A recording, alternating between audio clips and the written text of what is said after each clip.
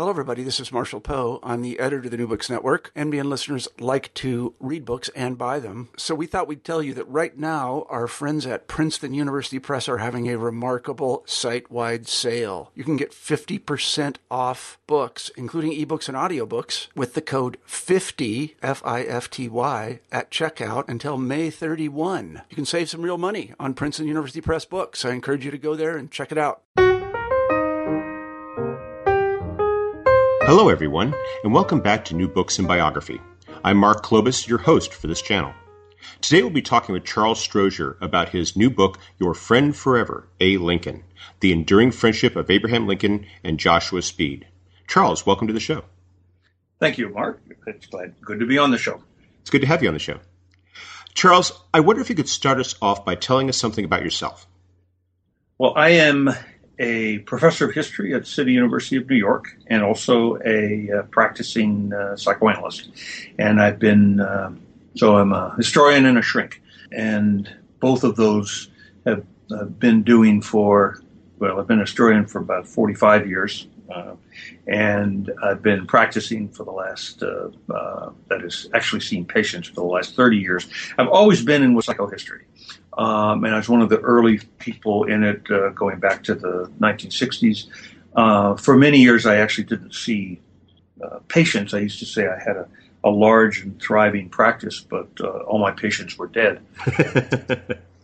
But now I actually do, and find it quite wonderful. My first university job was in Springfield, Illinois, and I was all of 28 years of age in 1972, and I sort of stumbled into my work on Lincoln. I had been really in something, my PhD was in something totally different. But what else can one do in Springfield, Illinois, except study Lincoln? So that was my first book that came out in 1982, and now 35 years later, I published my second book. So I like to say every 40 years or so, I do another book on Lincoln. So what led you to decide to write this book now? Basically, what about the topic led you to decide that this would be your 40-year Odyssey book? 40-year Odyssey. Well, I have been thinking about the issues in this book literally since the mid-'70s. And I had in my first book, which was really a psychological study of pre-presidential Lincoln. That is Lincoln up to 1860, talk about his marriage, about his childhood, all the kinds of issues that are relevant for understanding young Lincoln. That book dealt with his relationship with his best friend, Joshua. That caused an enormous debate, controversy that extended over the next few decades. And I've been following the literature, needless to say, and continuing to read about Lincoln. Even though I was writing books about other topics, I noted there were sort of two streams of books and articles that were disagreeing with each other, but they all were basically disagreeing with me about the meaning of this friendship. Basically, one what it stirred initially in the 1980s was that the friendship must have been sexualized and that it was a homosexual relationship, and that was the beginning of sort of gay Lincoln and became a very important theme that continues. And that stirred, which I don't agree with. And those books then stirred among more traditional Lincoln scholars a whole series of books disagreeing, and I didn't agree with their arguments. So having felt for for the last few decades that they're all wrong, I thought, it's really time to revisit this and treat the subject in the depth that it deserves. And so that's what motivated me to basically to write this book. I was wondering if you could tell us a bit about who Joshua Speed was and why he plays a role in this controversy. I'd like to, as you do in your book, go over the friendship in greater detail, but it might help if we learn a bit first as to who Joshua Speed was and how much of a role he played over the course of Abraham Lincoln's life. Right. A very important figure. He's not, most people don't really know about him, and he's been even in the Lincoln literature, even in the biographies, everybody mentions his name, but he's very much of a minor player. I think unfortunately. Joshua Speed was 5 years younger than Lincoln, so he was born in 1814. And he was born on a plantation in Kentucky. His father, Father John, owned and ran a major plantation, had dozens of slaves. The number fluctuated over time, but he was one of the largest slave owners in Kentucky, just outside Louisville, 7 miles outside Louisville, although now it's been pretty much absorbed by Louisville. And they raised hemp, which made the rope you wrapped around the bales of bales of cotton, so that with the expansion of cotton became a really critical crop, and John became really very rich, had numerous children, 12 overall, and built this imposing house. And Joshua was very close to his mother, Lucy, who was a gentle, kind, wonderful woman, but did not get along with his father. Interestingly, Farmington, which was the name of the plantation in Louisville, was about 70 miles from where Lincoln was born in Kentucky, in a very, very downsized log cabin, shall we say. So it's sort of interesting, within 5 years, these two figures, one Joshua Speed to the manor born at Farmington, and Lincoln really not that far away in his log cabin. Yeah, I think you put it in the book is that 70 miles away and worlds apart. And worlds apart, exactly.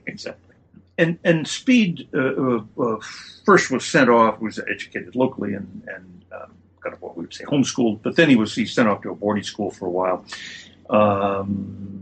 Didn't like it, came home, got sick, came home. Father told him to go back. He went back, but when he was 16, he just decided he wanted to although I don't have the letter to prove this, he wanted to get away from his father. And he went to Louisville and worked in a store, which is what young men like that did. And you lived in the store. You lived above the room above the store. And he worked there for a number of years, for about 4 or 5 years. It's not clear exactly when he came to Springfield, but he decided to. A lot of people from Kentucky, a lot of young, ambitious people from Kentucky went to Springfield. It was sort of, Illinois. There was new opportunity. It was relatively close. There was sort of an emigration. He wasn't alone, and he had an uncle named Bell who had actually gone to Springfield. That probably was why he specifically chose Springfield rather than another town, and arrived in 1834. And as a 20-year-old, Bell, probably his father helped set him up with a dry goods store, and he built a store on the west side of the square. And from the get-go was a successful businessman, and he proved in his lifetime. He died actually as a very rich man, but he proved to be successful. It was difficult because you had to sold all kinds of diverse products, and you had to buy stuff on credit, and then people sometimes didn't pay. And anyway, he quickly became, he was very affable, outgoing, friendly, appealing young man. He quickly made friends with the growing group of professionals in town, became particularly close to William Butler, who was to play an important part in his life and Lincoln's life. And then within a few years, we'll talk about his relationship with Lincoln, became very close to Lincoln, and he then left Springfield in 1841. So his father died the year before, and the family wanted him to come back. He didn't want to go back until his father died, go back to Farmington. But his family, large family, they wanted, he was sort of the de facto leader of the family, and they really urged him to come back, and he did, and he went back, and he got married in 1842, and for a while he sort of helped the family run the plantation. He ran another farm, they used to call them euphemistically, in the 1840s, had slaves, and then decided he really didn't want to work his farm anymore, quotation marks, and moved to Louisville and became in the 50s, became a very successful businessman, owned a hotel, was president of a bank, worked on a railroad, and was really one of its leading citizens. He was always involved in the periphery of politics. He ran once in the state legislature, but he sort of moved on. Everybody knew him. Everybody liked him. He was a power broker without actually holding office. He was never a senator and never a governor or anything like that. And in the beginning of the war, he continued to write Lincoln after he left Springfield, although they were not nearly as close as they were in Springfield. But the very beginning of the war, although he did not vote for Lincoln, which is in 1860, he wrote him saying he wasn't going to do that. He played a very important role actually in running guns and trying for the pro-union supporters in Kentucky, and keeping the state politically until the sort of late summer, keeping the state politically in the Union. After that, it was not so critical. But Lincoln said he hoped to have God on his side, but he had to have Kentucky. And Speed was an important figure. After that, he made a number of trips to the White House. He would sit around and converse with Lincoln and talk about the old days. And somebody. He was a male, old friend whom Lincoln could trust, and it can be lonely to be president, I think. Mm-hmm. And presidents generally turn to a very small number of people whom they can talk honestly and openly about the things that are bothering them. So he's played that role during the war, which was an important role. And then after the war, he was particularly eager to share with Herndon, as the Lincoln's former law partner, who was gathering what really was the first oral history in American history, massive oral history. And Speed was very important in writing letters, telling Herndon everything he knew about Lincoln, sitting for interviews, and that body of material was really extremely important. And he then, in the 70s, 1870s, he also wrote a short memoir, which was very important in terms of his relationship with Lincoln. And he died in 1882. Died a very rich man and widely respected and beloved. You described the course of his life just now, and you, in doing so, you talk about this intersection with Lincoln. I was wondering if we could go back a bit to how they first met and where Lincoln was at that point in his life. Because one of the things you do in your book when you talk about this is how, on the one level, you have Joshua Speed, this very successful businessman, and then you have Abe Lincoln, who's at a very different point in his life, career-wise. And yet you describe how their personal relationship, as it develops with a very different dynamic. Yes.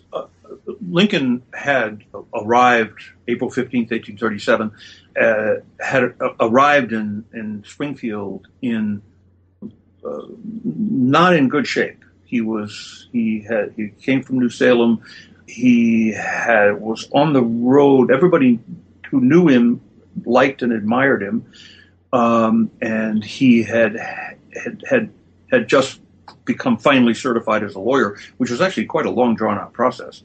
Took him 3 or 4 years to finally sort of read the law and then get finally certified. And he had been the leader of the Whigs in the state legislatures. That every other year you run that met at the time, and he had been instrumental in organizing the move from Vandalia, a sort of swampy town in southern Illinois, moving the state capital to Springfield, which coincided with him sort of finally getting certified as a lawyer, and it was time for him to step up. So he arrived on April 15th, 1837, sort of well known and admired, but he still carried what he called his national debt from when a store that he bought with someone named William Berry in New Salem that had gone belly up. Berry drank himself to death, and Lincoln had to absorb the debt. And from everything he seemed to try, except law, in New Salem, kept failing. He tried surveying, he wasn't a good surveyor. He ran the post office for a little while and seemed to sit around and read all the papers rather than do his job very well. So he was moving forward in his life, but not very rapidly. And he had the one thing that stirred a lot of hope for him was he fell in love with and was engaged with Anne Rutledge. People used to think that was the myth of his relationship with Rutledge, but recent scholarship has shown that in fact she was a lovely young woman. She had been engaged to somebody who left town and didn't come back, so they didn't talk marriage until she felt she was free. But he was definitely going to marry her. And then suddenly in August of 1835, she died. Within like a week, and he was devastated and suicidal. And he told a friend that he was afraid to carry a pocket knife. So he was not emotionally stable. And that was just, one can't know how he responded to the death of his mother, who died when he was 9. But I think it's reasonable to assume that his very definite clinical depression after the death of Anne Rutledge, lots of evidence. People set up basically a kind of a suicide watch. Now, you're not going to lock a door in New Salem, 25 cabins strung out along a dirt road. But they watched him, and everybody who talked to Herndon later told him how he had been distraught and wild and really very disturbed after her death. And that kind of exaggerated response probably evoked the despair that he felt after the sudden death of his really very beloved mother when he was 9. Well, one of the things you get into at this point in the book is you talk about how they viewed depression back then, how the word that they used that you mentioned is hypochondria, I believe, and how Lincoln reduced that to hypo and would refer to it almost as if it was a companion of his rather than this debilitating condition that he was coping with. Yeah, and companion, yes. I mean, he almost affectionately talked about his hypo in letters. I think it was because it was a companion because it was so much a part of his experience at that moment, at that point in his life, that he did refer to it often because it was so central to what he was dealing with. So, but he arrived as a troubled young man, 28, and he didn't have any money. He had a lot of debt. He had this great potential that everybody recognized, but I think he felt it. He felt his own potential greatness, but he certainly hadn't done much to realize it. And he was going to begin practice with John Todd Stewart, and he did begin practice, but he was going to live in the back of the store, back of the law offices. And so on this sunny April day, he stumbled into Speed's store to buy the material for a bed that he was going to then have a carpenter make. Now, I think he must have, Speed had been in town already 3 years, and reported later how he had heard Lincoln give a couple of speeches, was very impressed with him, and it greatly admired him. Whether they had met, Lincoln almost certainly knew who Speed was. They were not friends, but they weren't. It was too small a town for people, and New Salem was too close to Springfield for them not to have had some. And they were both involved in Whig politics, for them not to have some sort of overlapping acquaintance. But basically, they didn't. They certainly weren't friends, but they were acquaintances. So Lincoln walked into the store, walked around, and asked if he could buy the materials for a bed, and Speed said, "Well, it'd be $17." And Lincoln said, in a sad melancholy tone that Speed said later was the most melancholy, and he had the most melancholy look that he'd ever seen on anyone. He said, well, I just don't have $17. Do you think you could give me the material on credit and I'll try to pay you by Christmas? This is April, by Christmas. And if I should succeed at this law business, then I'll be able to pay. And if not, I don't know what I'll do. And Speed said, look, I live upstairs. I have a large double bed. Why don't you stay with me? Lincoln, without a word, picked up his 2 saddlebags, which had his entire life's possessions at that point, walked upstairs, deposited them in the room, and came downstairs and said, well, Speed, I moved. So they are now roommates, and as you describe, that they're roommates before they really become friends, that for a while they live together, and the friendship develops only just a little bit later on. Yes. And it is very important to understand that 2 men sleeping in the same bed was part of social custom. And Lincoln, of course, had grown up with a lot of, with after his father remarried, after his mother died, there were a lot of children in the cabin. Everybody just tumbled into bed. You put the boys in one bed and the girls in another bed.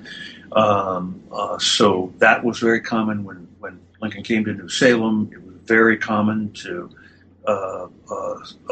stay with the various people he lived. He slept in beds, as everyone did.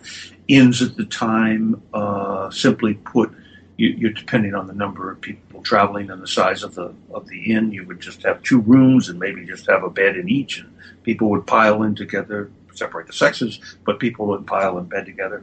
One historian has counted that Lincoln slept with, in various circumstances, slept with 14 people before he met Speed. So, and that was not unusual for him, and nor was it unusual as I say, for the time and the culture.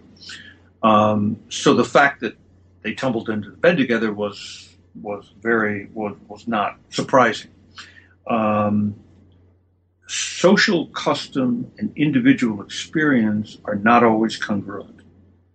And the fact that it was not uncommon for 2 men to be sleeping together doesn't mean that it was insignificant that Lincoln spent nearly the next 4 years sleeping with a man, sleeping with Joshua Speed, who turned out to be not only his best friend, but his only really intimate friend in his life.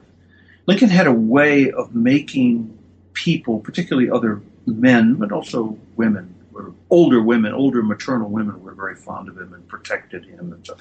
But he was a man's man, and people had a way of thinking that they were very close to him, but he never really opened up to anybody. And as you said, with Speed, it seems from the texture of their relationship, from everything one can gather. And of course, they didn't write letters to each other because they were living together and sleeping in the same bed. So it didn't leave the relationship didn't leave contemporary pieces of evidence. But it seems after about a year and a half, the real closeness and intimacy and texture of the friendship changed, and they became absolutely devoted to each other, inseparable. Really a kind of a merger, and an openness and a sharing between the two of them that really neither opened up that way with anybody else in their life, and particularly Lincoln. And you mentioned that they developed this relationship and they have this great closeness during a time of Lincoln's life when he is undergoing a degree of difficulty in his political career. And I was wondering if you could speak to that difficulty and how Speed, the role that Speed served during that period. Well, his political career, yeah, I mean, he was a rising star, and he arrived in town as the key figure in the legislature that had made Springfield the capital. Stewart, his law partner, was older and a little bit older and more established and better known. Stewart was elected to Congress before Lincoln, but Lincoln was the rising star, and everybody recognized that. And he was brilliant. Once he started practicing law, he was brilliant as a lawyer, and he was particularly good with juries and common people, and he never spoke down to people, and he was funny. He had an incredible sense of humor. Abraham Lincoln. He had an incredible sense of humor. He was wonderful. People would listen to him for hours, and they would gather around when he was like riding the circuit in the law practice. They would gather around just to listen to him. All the lawyers on the circuit would gather in the evening just to hear him tell stories. He was quite remarkable in that way. I love the story that you relate in the book to when Martin Van Buren comes and visits in, I think it was 1841, the former president of the United States, and he happens to be in Springfield, and all these leading people come together, and Van Buren tells some stories, other people tell some stories, and they have to finish the night when Abraham Lincoln's telling stories because Martin Van Buren is in so much pain from laughing. From laughing, absolutely.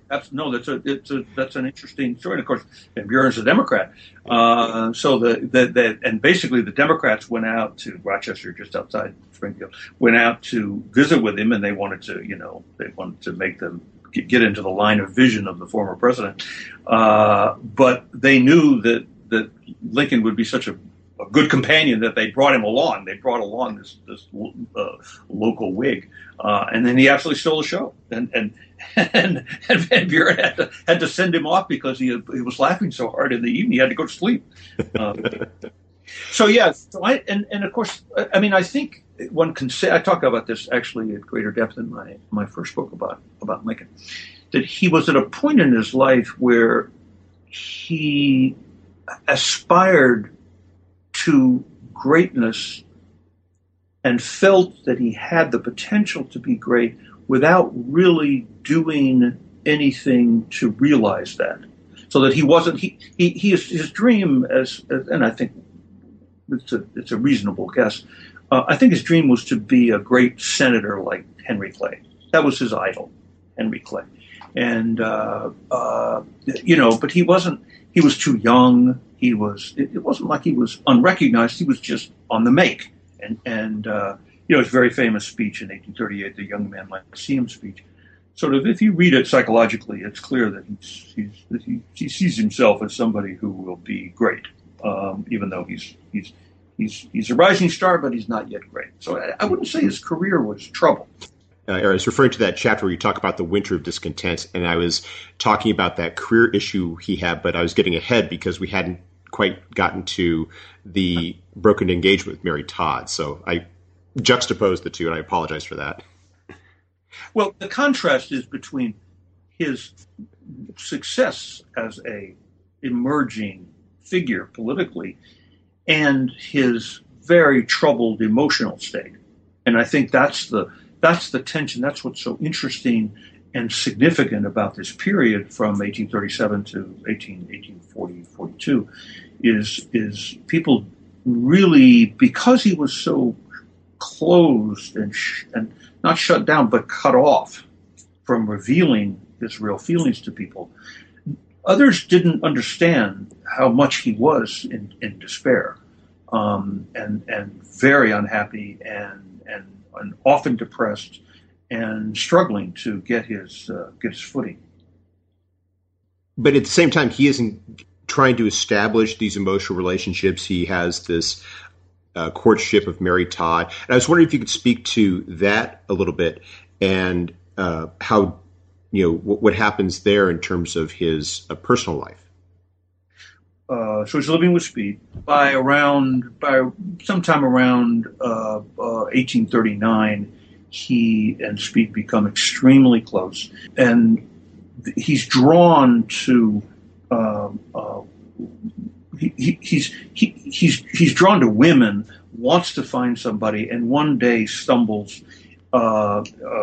meets in the winter of 1839 to 40, met Mary Todd. She had come to live with her sister, Elizabeth Edwards, and they were, she was as Elizabeth. Mary was lively, engaging, outgoing, very smart, very political, knew French fluently, could quote long passages of poetry, could dance. She had been extremely well educated in Lexington, Kentucky. So, and she was really a lively young woman. She couldn't stand her stepmother, and nor could her older sister Elizabeth. And so Elizabeth left when she got married to Ninian Edwards, and it came to Springfield. And then when a room became available in the house, basically, Elizabeth invited Mary, her sister, Mary Todd, to come stay with her.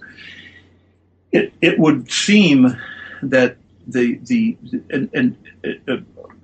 I should add that Speed was a more he could dance.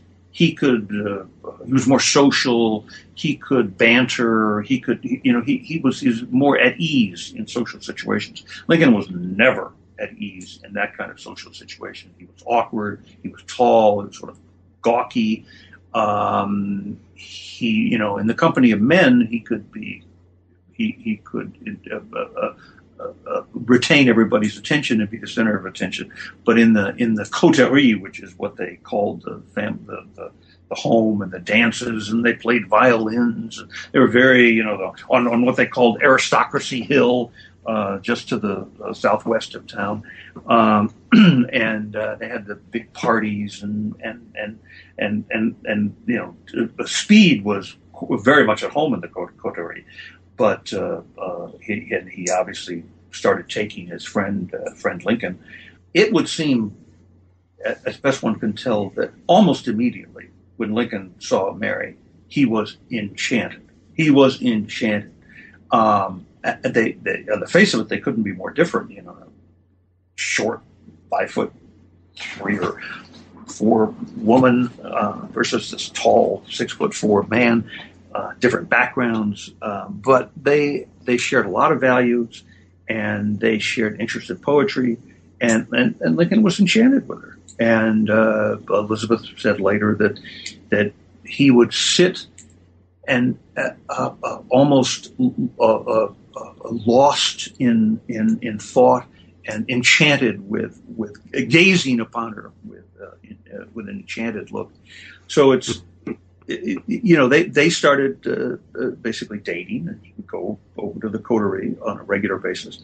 And at some point, maybe in the spring of 1840, maybe in the summer of 1840, at some point they were clearly talking about marriage.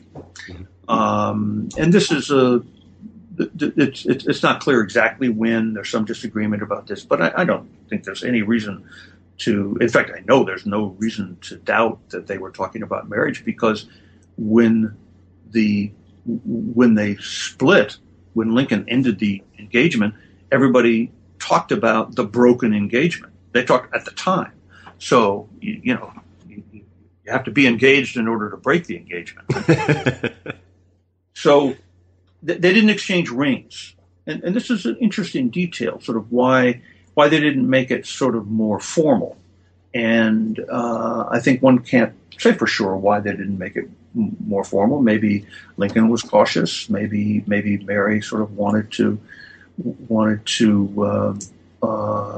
delay for her own reasons. That we can't. But it's not like they delayed for years. I mean, by the summer of 1840, they were engaged and in love, and planned. The wedding was planned for the 1st of January 1841, and that sometime that fall, probably mid to late December, Lincoln suddenly, without any good explanation, broke it off. broke the engagement. And there have been, all kinds of explanations. Why the two main explanations were, well, the old theory was that he was sort of afraid of the haughty Todds, and that they were, he realized he didn't feel that he could ever match them socially. That's not a good explanation. Lincoln said that 1D was good enough for God, but the Todds required 2. So I don't think that Lincoln was not intimidated by anybody, certainly not by the lordly Todds. The theory, of course, that started after my first book came out was that the relationship with Speed was sexualized, that they were homosexual lovers, and the reason he broke off the engagement is because he couldn't face the idea of, at the moment of just before marriage, he couldn't face the idea of being with a woman.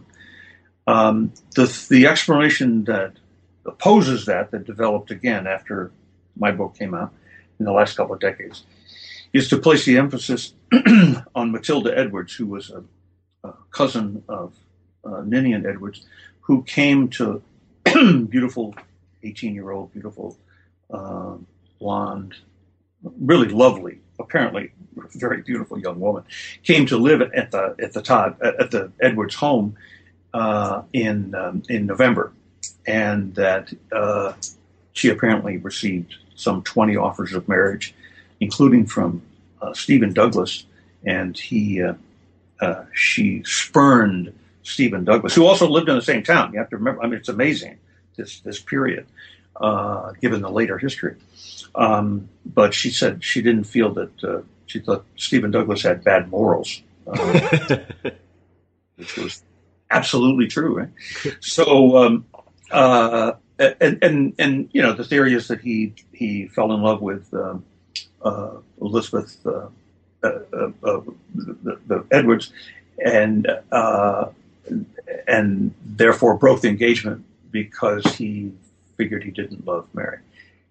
That also, she died in a few years, about a decade later, so Herndon was never able to interview her, but she told Elizabeth Edwards that later, and of course she lived in the house with Mary Todd, and Elizabeth lived in the house for a full year later before she got married to somebody else, Edward Strong. And Elizabeth specifically asked her what did she feel about Lincoln, and was Lincoln, in love with her and interested in her? And Elizabeth, who was a good witness, reported later to Herndon that she said that Lincoln never stooped to pay me a compliment.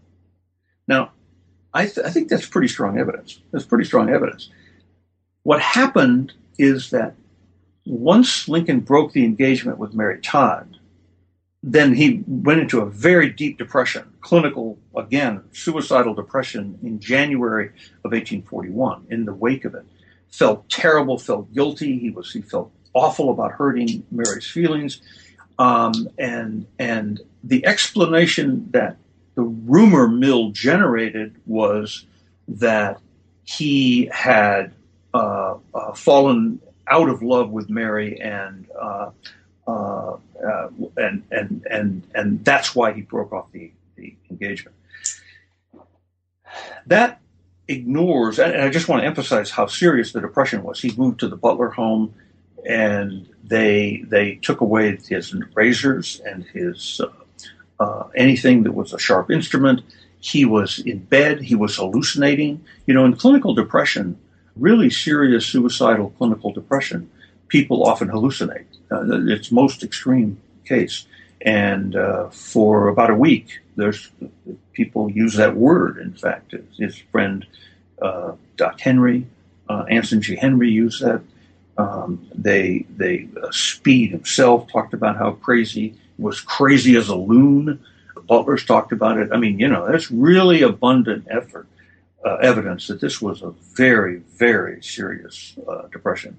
And what I think nobody's noticed, and this is the heart of my book, the heart of the argument in my book, is that Speed, in the late summer of 1840, right around the time that Lincoln is falling in love with Mary and getting engaged, Speed decided to go back to Kentucky. And as I mentioned earlier, his father had died the year before, and the family had been imploring him to return. And he started putting ads in the paper in late August and then throughout the fall, calling in his debts. This is how you ran a dry goods store. You had people owed you a lot of money, and it was just inevitable because it was, early stages of capitalism and not much currency, and the currencies were all crazy. And you had to, and that's why a lot of people went under, and why Speed was such a good businessman, because he was able to navigate all that and not get too heavily indebted, but inevitably he had a lot of debt. So he put in ads calling in his debts. You got to pay because I'm leaving. I'm leaving town. And so he's calling in his debts and selling the store. And he sold the store to his Charles Hurst, who was one of his clerks, who was also, along with Herndon, living in the dorm above the store. Which is an important detail. In other words, Lincoln and Speed were not alone in that room. They were in the same double bed, but there were two other beds. Herndon lived there for a couple of years, and then Charles Hurst lived there. And Charles Hurst negotiated the sale of the store. And the notice of the sale of the store was in the local paper on January 1, 1841.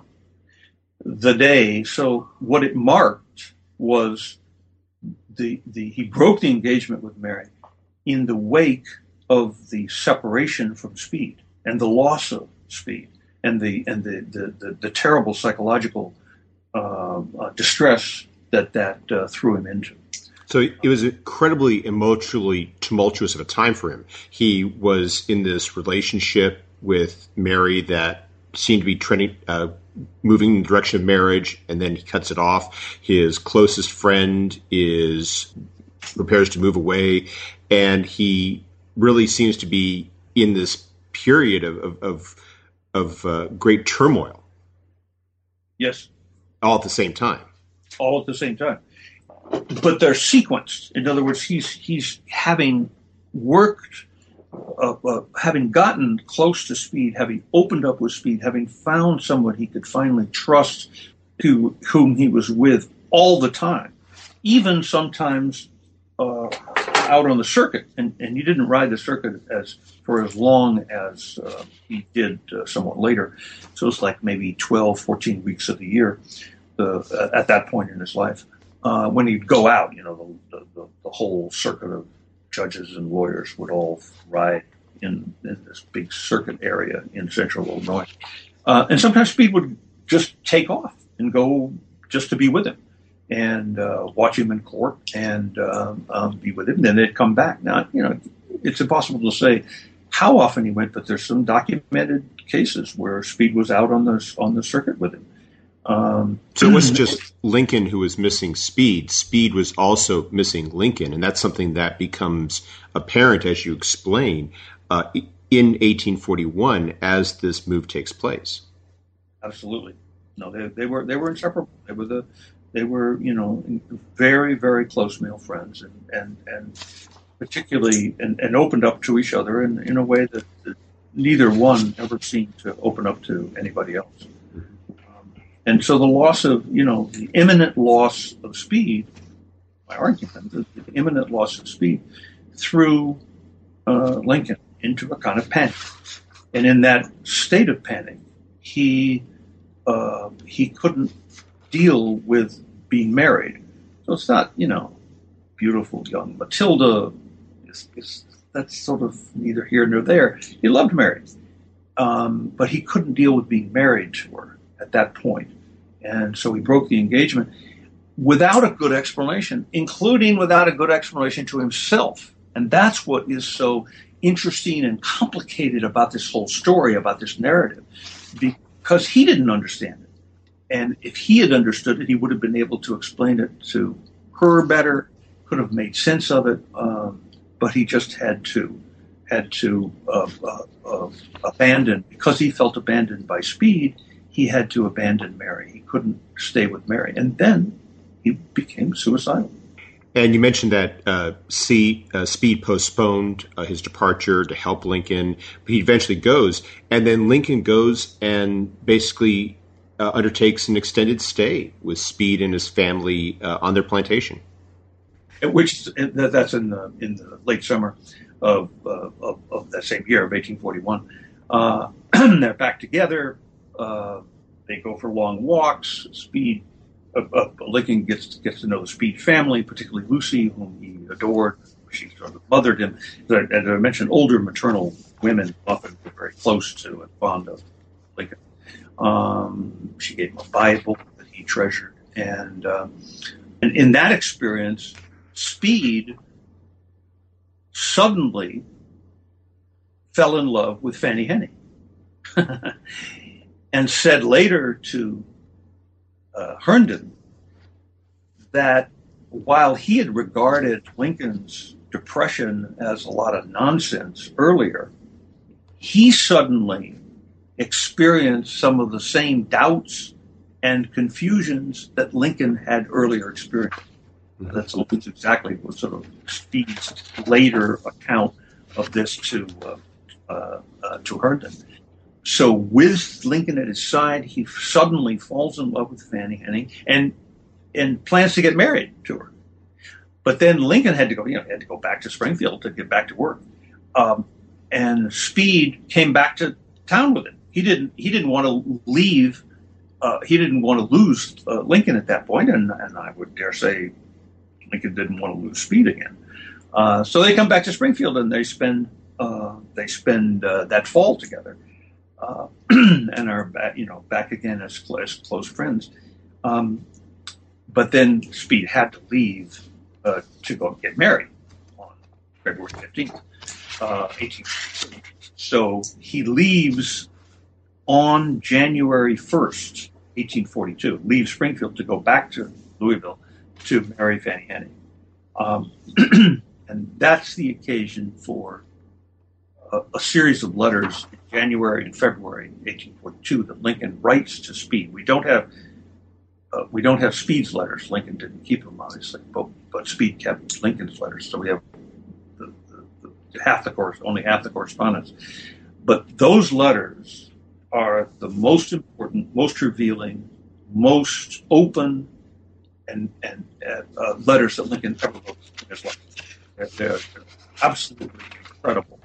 And what Lincoln does is vicariously, what he identifies with Speed. He sort of puts himself there into his life, and talks a lot about how our friendship is everlasting, and I know what you're feeling, and he completely projects his own experience into what Speed is feeling.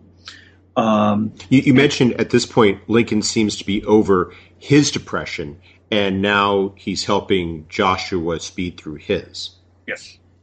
And not only helping him through his depression, but helping him through the same doubts about marriage that had so immobilized Lincoln a year earlier.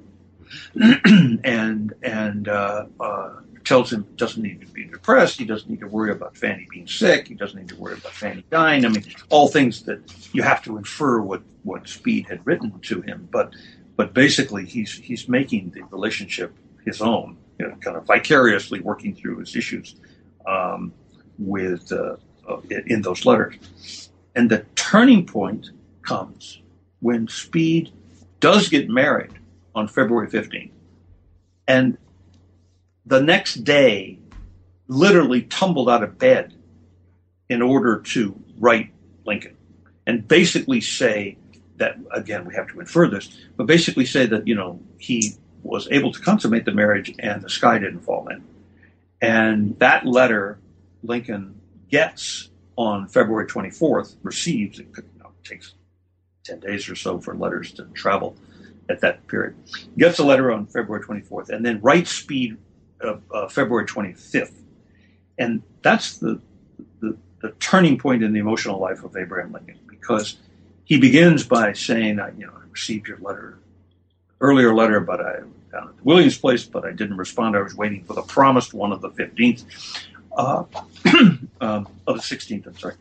And he said, I am glad that everything worked out.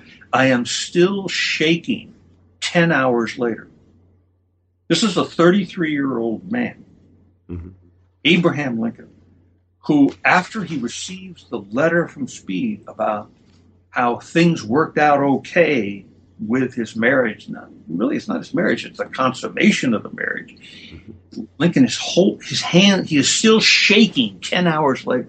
And it's an amazing letter. And he then goes on to describe what he assumes must have been the case, and that our fears are all the worst sort of nonsense, etc. He is tremendously relieved. And then he writes, with that letter, he writes a separate letter, because of course Lincoln at that point knows Fanny. He had met her. He was with Speed back in Kentucky when Speed fell in love with Fanny. And he thought Fanny was wonderful, beautiful, black-eyed Fanny Henning. So Lincoln, in his February 25th letter, 1842, writes a separate letter to Speed, which is lighthearted and friendly, and he says, Fanny will be confused why you don't hear from me. So I write another letter which you can show to her. So the real letter, the secret letter, is the one that talks about what he's really feeling, and then the second letter, written so that which is the fake letter, to be written so that Fanny can read it. In other words, it keeps the secret it keeps their secret, their relationship with each other, and their devotion to each other secret and apart from Fanny.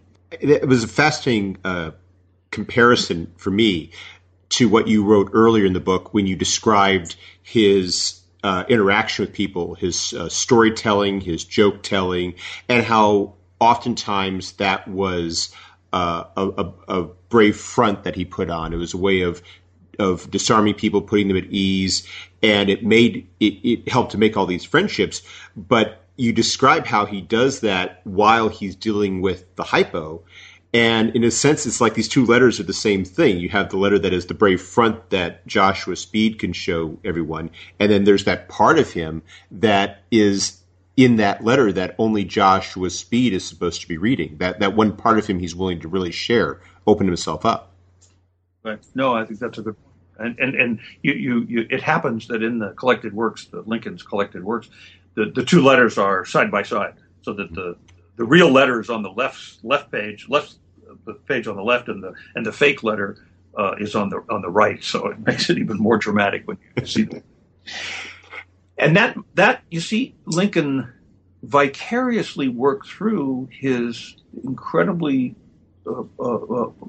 deep confusions about intimacy by vicariously identifying with Speed in his relationship with Fanny. He helped him reach out to her. He helped him marry. He helped her get married. And then when he does get married and it worked out okay, and the consummation was the sky didn't fall in.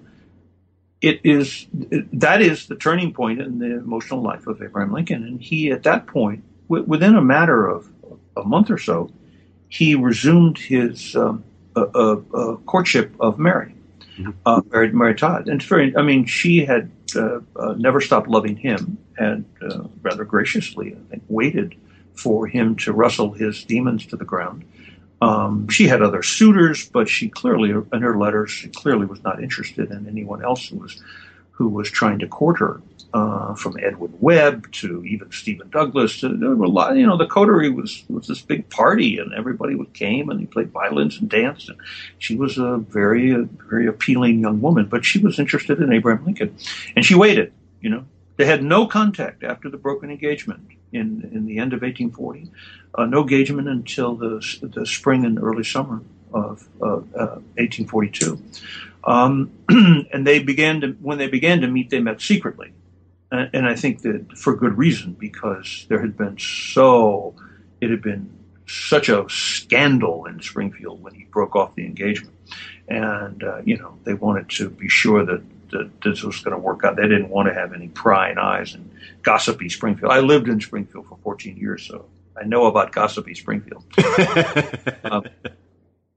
And she played a very important, he almost had his duel in the summer in August with James Shield, and she played a role in that and wrote some satirical piece for the local paper. They were clearly meeting and falling in love again, and then they got married on November 4th and of that year, and about a week or so later, Lincoln wrote in a business letter to a colleague. At the end of the letter, he sort of added as like a P.S. He said, "Nothing new here except my marrying, which is a matter of profound wonder." And yet, this is also the point at which he and Joshua Speed, for understandable reasons, start to drift apart. I mean, they're still friends, but they no longer have that same intimacy. They're not obviously living in the same city or even the same state, and their connection becomes a bit more distant. Oh, absolutely, and I think that the way to understand that psychologically is that Speed played this crucial role in helping Lincoln work through his deep confusions and struggles over intimacy and connection and love. And he was able to play that role through for Lincoln through his own marriage, and Lincoln's vicariously identifying with Speed. And once he resolved that, he was no longer central to the emotional life of Lincoln. So that in gaining, he found himself, he found his footing, worked through his core conflicts and confusions through his friendship with Speed. But then Speed, it wasn't like he was abandoned, but he no longer needed Speed in the same kind of way. So he gained Mary, and in the process of gaining Mary, he lost Speed. Mm-hmm. And they did, and they of course, Speed was also gone, physically gone, was living in Louisville. Lincoln continued to handle some of his legal affairs, and they even had a spat. The Speed felt that he was moving too slowly on some cases, and they had some disagreement. And Lincoln wrote a letter. He said it's sad. I can't remember his adjective, but it was upsetting to him to see a friendship such as ours die slowly by degrees. So, kind of put into words what in fact was happening. And they remained friends. And the war, as I mentioned at the beginning of this one, talking about the life of Joshua Speed, sort of the war brought them back together.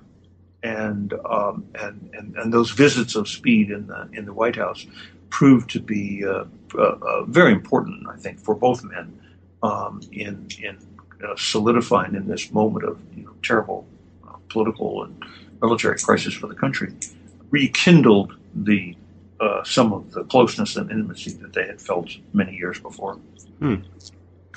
Well, we've taken up a lot of your time, but before we go, could you tell us what you're working on now?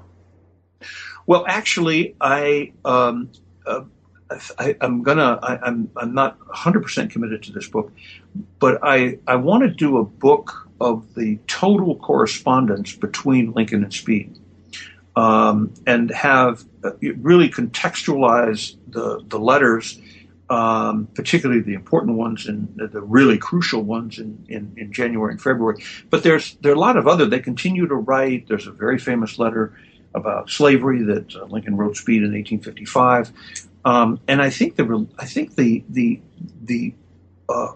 a book like that would be appealing as sort of would locate really get into the texture of what they wrote each other and their letters, and do it over the course of their life, sort of focusing on the early period, but bring this correspondence between these two men that I think would continue to bring Speed out of the shadows where he should be. You should come out of the shadows for historians, but also sort of think more, people to think more generally about this friendship, which I think is one of the great American male friendships. It's one of the great stories, and it's been either totally misunderstood or kind of lost, and so I think that's what I want to do next. So are you talking about a edition of their letters with annotations, or are you talking about a book that analyzes their correspondence and refers to passages? The second. Okay. So be a lot of context. There wouldn't. I mean, the letters are annotated now. I mean, they've been published, but to fill in the story so that you focus on the letters and you analyze the letters and you talk about what the background is to the letters, but you provide the context so that you can read the letters in that larger context. It sounds like a fascinating project.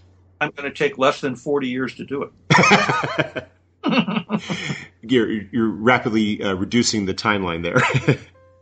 Well, thank you, Charles, very much for taking some time out of your schedule to speak with us today about your book about the friendship of Abraham Lincoln and Joshua Speed. I hope you have a wonderful day. Well, thank you very much. Good questions, Mark.